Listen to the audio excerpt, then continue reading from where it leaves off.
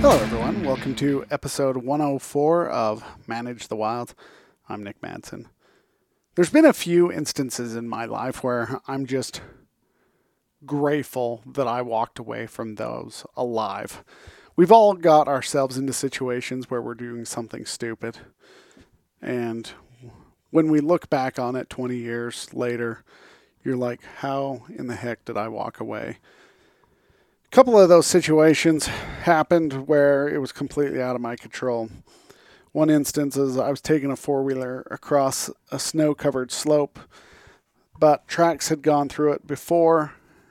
It was on a dirt road, but snow had been blown over top, so it kind of rounded it, but tracks had been over it before. So as I started going away, for some reason my back end just gave away, and I flew down the mountain.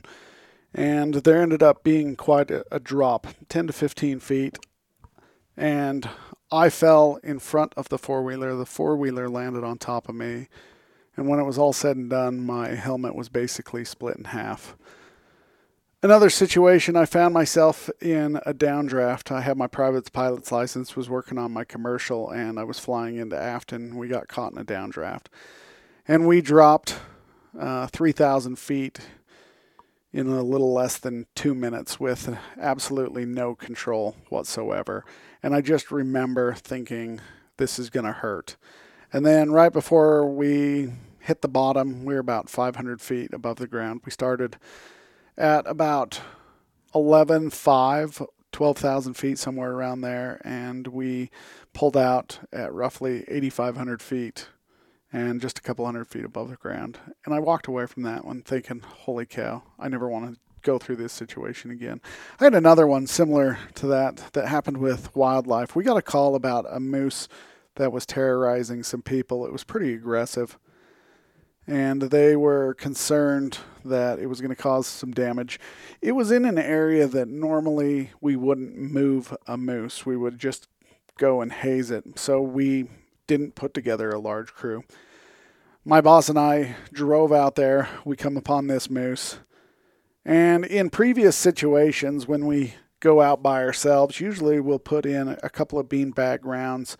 And then if it gets real nasty, then we'll put in a lethal round.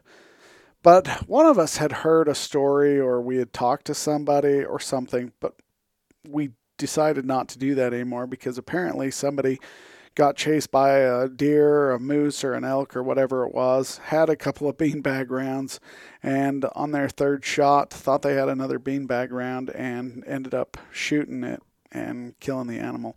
So what we decided on this situation is that I would carry the lethal rounds, and most of the time they're either buckshot or slugs, and the non-lethal would be beanbag rounds. So my boss had beanbag rounds. We go into this house. It was basically a cabin. It was on the kind of a side hill. And it was just, the animal was acting funny. We couldn't get it away from this cabin. It kept circling this cabin. And every time we would get within 20, 25 feet of it, it would lay its ears down and it would just charge us. And we just couldn't figure it out. Like, for some reason, it had made up its mind like an old man. It just was set in its ways and it wasn't going to move, and it didn't matter what we told it. It was not going anywhere.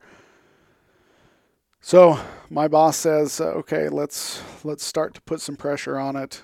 I'll hit it with the beanbag rounds, and because it's so aggressive, be ready. If it charges us, we're going to have to drop it. And so I was ready, and I was standing close to him. And the reason why is I didn't want to be in a situation where if I needed lethal, I was too far behind him. So I'm just a little bit behind him, obviously, because he's shooting beanbag rounds. But if it needs be, I can step in front or to the side and be in a good position to fire lethal. So I'm really close to him, and we're in the backyard, and he hits it with the first beanbag round, and it turns around, and it lifts its feet, and it starts stamping at the ground, and I raise my shotgun, ready for a lethal, and it backs off. Not because of the shotgun, just because there was two of us, and it wasn't going to move. So it backs up about 10 feet, and It looks like it's going to charge us again. He goes to hit it with a second beanbag round. And all of a sudden we hear this loud bang, just a loud clang. And right as he fired into the rump of the moose, it stepped sideways. And the beanbag round slammed into a 50-gallon propane tank. My heart absolutely stopped, like everything. It was right about this same time where the area that I grew up in, where a propane tank leveled an entire house. And for about 5 seconds, I was just sheer terror, thinking that we were going to be blown up. And we waited, and nothing happened.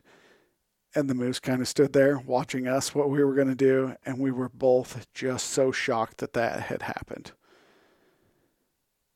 This is the challenge that you've got dealing with these situations. Situational awareness. We both realized, we knew the propane tank was there. But he got so focused on on just being safe from that moose that we actually put ourselves into a worse situation.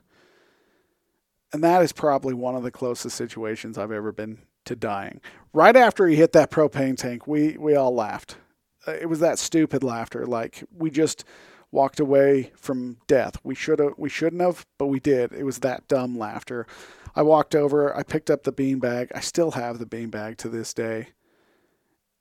Just because of that situation was so terrifying to look back on, and realized that if we had ruptured that tank, anything happened to that, we would have been gone. It would have been a bomb. Another great moose story.